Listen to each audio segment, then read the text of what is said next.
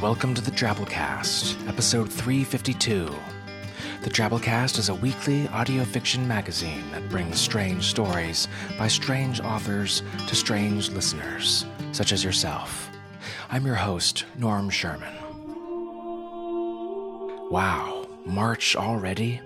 Halfway through March, I mean already, but who's counting, aside from everyone who ever had anything historically to do with the development of a calendar year? And why don't you go tweet about it?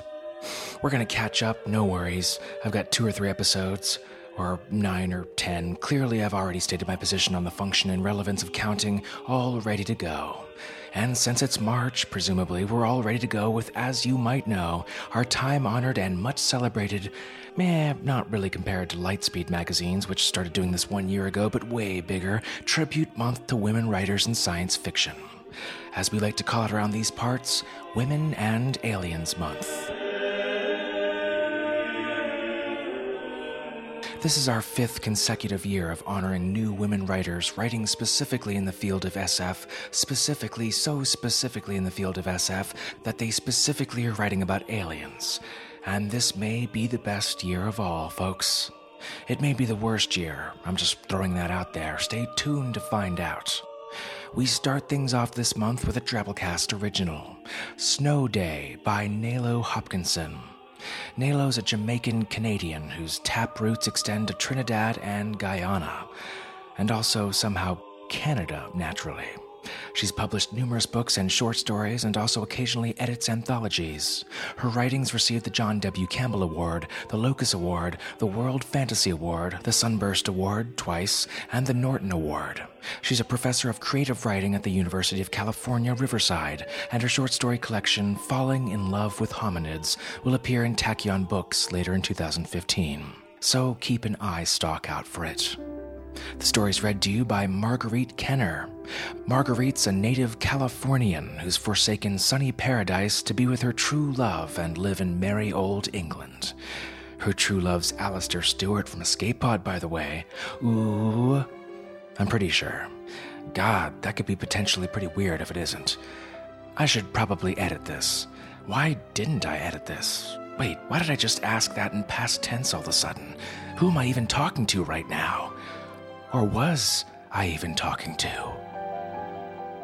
She frequently wears so many hats, she says, she could really use 2 heads. Or a hat rack, presumably, because they have things for that problem, and they're called a hat rack. Even just, I think they're things called just like hat boxes, a box for them. But yeah, you could find or take another human's skull, whatever, and put it in your next to your box and your rack and your shoes or whatever, and you could just clear out all those other things and have more room in your closet. She's the editor and host of the Fantastic Cast of Wonders podcast, and she can often be found narrating audio fiction, studying popular culture, i.e. going to movies and playing video games, or curling up with a good book. And other stuff, not mentioned in this bio, but I feel might be possible but kept very under wraps, as suggested by all the previously mentioned conjecture that I just made up. You can follow her on Twitter via @LegalValkyrie. So, without further ado, we bring you Snow Day by Nalo Hopkinson.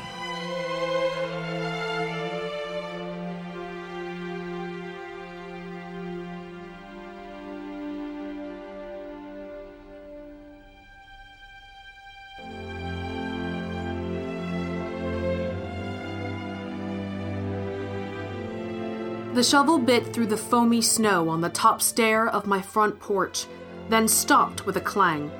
I scraped away the snow to see what was underneath. Ice.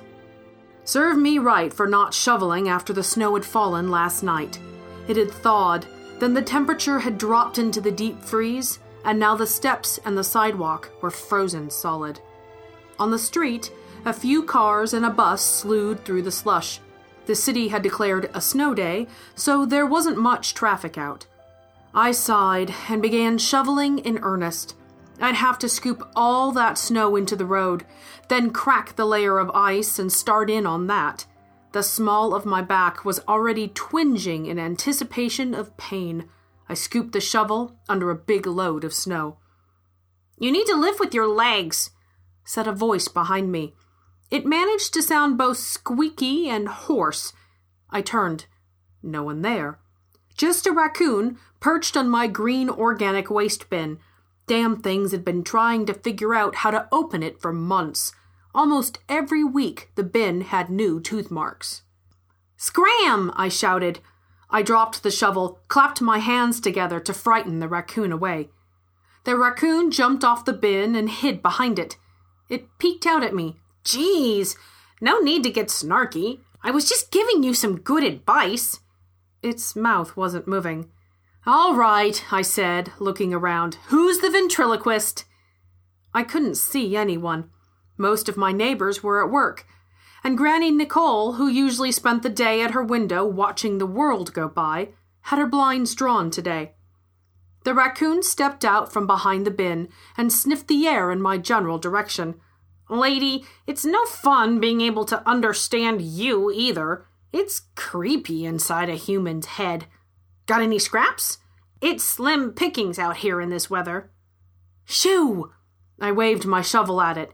If I could get it to go away, the prankster's trick would be spoiled. The raccoon backed up out of the way of the shovel, but stood quietly watching me, though I could see its snout twitching in the general direction of the green bin. I'd had fish for dinner, and the bones and skin were in there right on top. I thought I could smell them, and they made my mouth water. I could imagine how they would taste, how the bones would crunch in my teeth, how I would save the head for last, holding it in my little black paws. Ew. As if. Suppose the raccoon was rabid. Should I call someone from the city? The raccoon went over to the fence, swung itself up onto the palings, climbed to the top, and crouched there unhappily. "You're just gonna let them take that fish head away, aren't you?" I ignored it. I scraped the snow off the icy steps, trying to pay no attention to the way I hungered for the offal I'd thrown away, the splintery feel of the wooden palings under all four of my paws, the way that my eyesight seemed fuzzy, and the sound of the cars too loud. I wasn't thinking in raccoon. I wasn't! When I was done, I stood at the bottom of the 5 steps and looked up at them. The glare from the ice coating them hurt my eyes.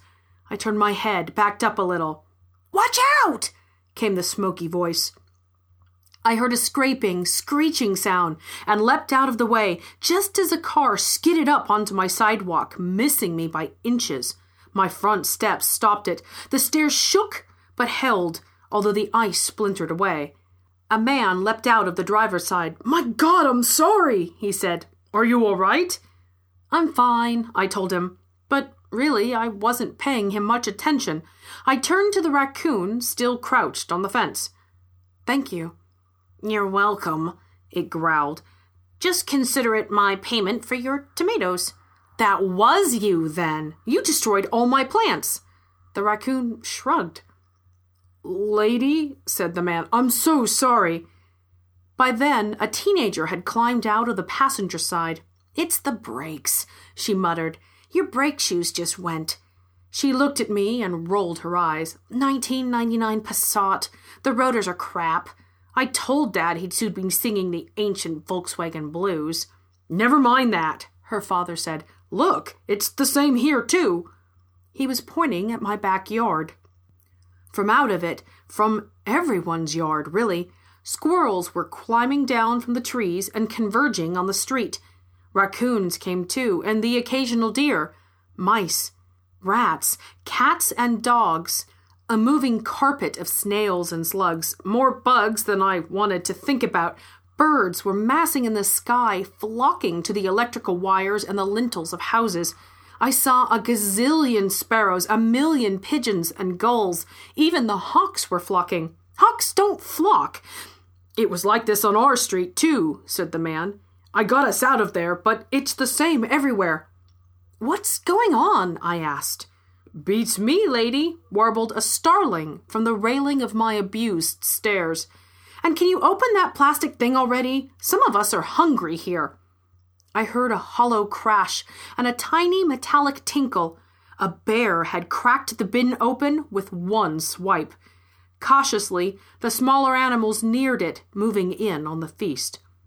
Now the people were showing up, in cars, on foot through the snow, in wheelchairs, on bicycles. They gathered by the side of the road, leaving the street itself clear. That was important. I knew it somehow. Granny Nicole's door opened. She let her dog Trevor out. "Good morning, everyone," she said. She stepped out onto her porch. She was carrying a bird cage. In it, a parrot shrieked and hopped from its swing to the floor of its cage and back again. "Shh, Billy, shh," she crooned. "Get me the bleep out of here, lady," it cawed. "It's time, can't you tell?" "Yes, I can tell, dear. Just hold your horses." Granny Nicole put the cage on the floor of her porch and creakily opened its door. The parrot leapt out. "Finally!" it hollered. Its wings were clipped, so it climbed beak and claws to join its avian cousins perched on Granny's eaves trough. Pets were exiting from all the houses, freed by their owners, who were also coming out onto the sidewalk. "What about people's tropical fish?" the teenager asked. "They can't come out in this cold." Nobody answered her, because just then the sky directly above us went dark. "Is it the apocalypse?" cried someone. "Don't be an idiot," replied someone else. If it was the apocalypse, it was taking the form of a row of lumpy, somewhat spherical objects, each about 4 stories high, landing soundlessly in the street in either direction as far as the eye could see. You know when an orange goes bad and gets this kind of pretty blue fuzz on it? They looked like that. Funny, I always thought spaceships would be shiny and metal, like in the movies. These looked like something I'd throw in my composting bin. A bulge appeared in the side of each object. I wasn't scared. I don't think anyone was. We all just waited. The raccoon kept gnawing on the fish head it had retrieved. Each bulge split open, and an animal or two stepped, slithered, or flew out. I saw a hippopotamus, and a lynx, and I think a cassowary. A colorful butterfly clung to the alligator's brow like a bow ribbon. A human came out of one ship, leaning on a goat for support. She was old, the human I mean, and her features were African, and she was smiling. They all came out, and behind them their ships sealed like those cool bandages. They all started talking to us, though no one's lips moved. The ship in front of my house had disgorged some kind of cow or antelope or deer. No, too chesty for a deer and too graceful for a cow. It had close, tawny fur with deep brown stripes on its face and sides. 2 long, thin horns stuck out from the top of its head. On its shoulder was a bird. The bird was smallish and plump, almost round. Its feathers were a deep gray with whitish flecks. It had a yellow beak with a reddish bit around its nostrils.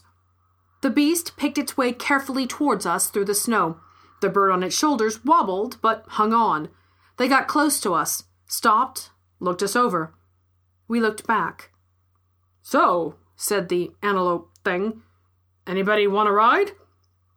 "In that?" asked the bear. It got down on all 4s, sniffed at the rotten orange ship. "Yeah," said the bird. "You can come if you want. It's a hoot." An owl on a telephone pole above us hooted. The pigeons laughed. "Where does it go?" asked the raccoon. The antelope thing looked thoughtful. "Best I can describe it is next door. You can visit, and if you like, you can stay. Or you can come back here. What do you say?" "Can we think about it?" asked the man who'd crashed into my front stairs. No time." The bird was addressing us over its shoulder. The antelope thing was already heading back to the ship. "Now or never. One-time offer only." "Wait!" yelled a cat, turning in fretful circles at my feet. The beast stopped and turned around.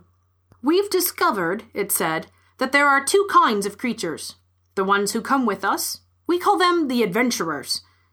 And the others," hissed the cat, "we call them the beautiful losers. Because this earth is beautiful and fearful, and it's a brave choice to stay, to never see anywhere but it. Just touch the skin of the ship, and it'll open for you." They disappeared back inside. "Oryx and Crake created he them," whispered the young woman. What? I said. That was a spotted crake, and the thing it was sitting on was an oryx. Birds were streaming into the ship. Granny Nicole was making her way to it as quickly as she could go. Her parrot, however, had clambered down to the porch and was headed determinedly back inside the house. "Honey," said the man, "I really want to go. You coming?" The young woman smiled at her father. "You go, Dad," she said. "I like being rock-bound." He hugged her tightly. "But you have to come back, okay?" she said, "so you can tell me all about it." She stood and waved while he disappeared into the ship's side. "Aren't you going?" she asked me.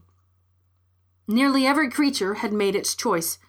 I saw smaller, rotten orange pods flying out of windows and doors. The tropical fish, I thought, and the shut-ins and the babies. I guessed that some of the ships had gone into the rivers, lakes, and seas. I looked at the snow shovel in my hands. Stay and shovel snow? Or go and see what lay next door to this world? The young woman gave me a gentle shove on the shoulder. "Go on," she said.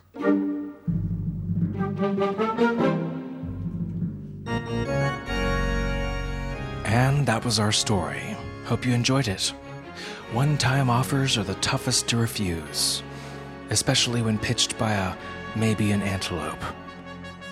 Let's hit our 100-character story winner this week by Groom Porter. Here goes.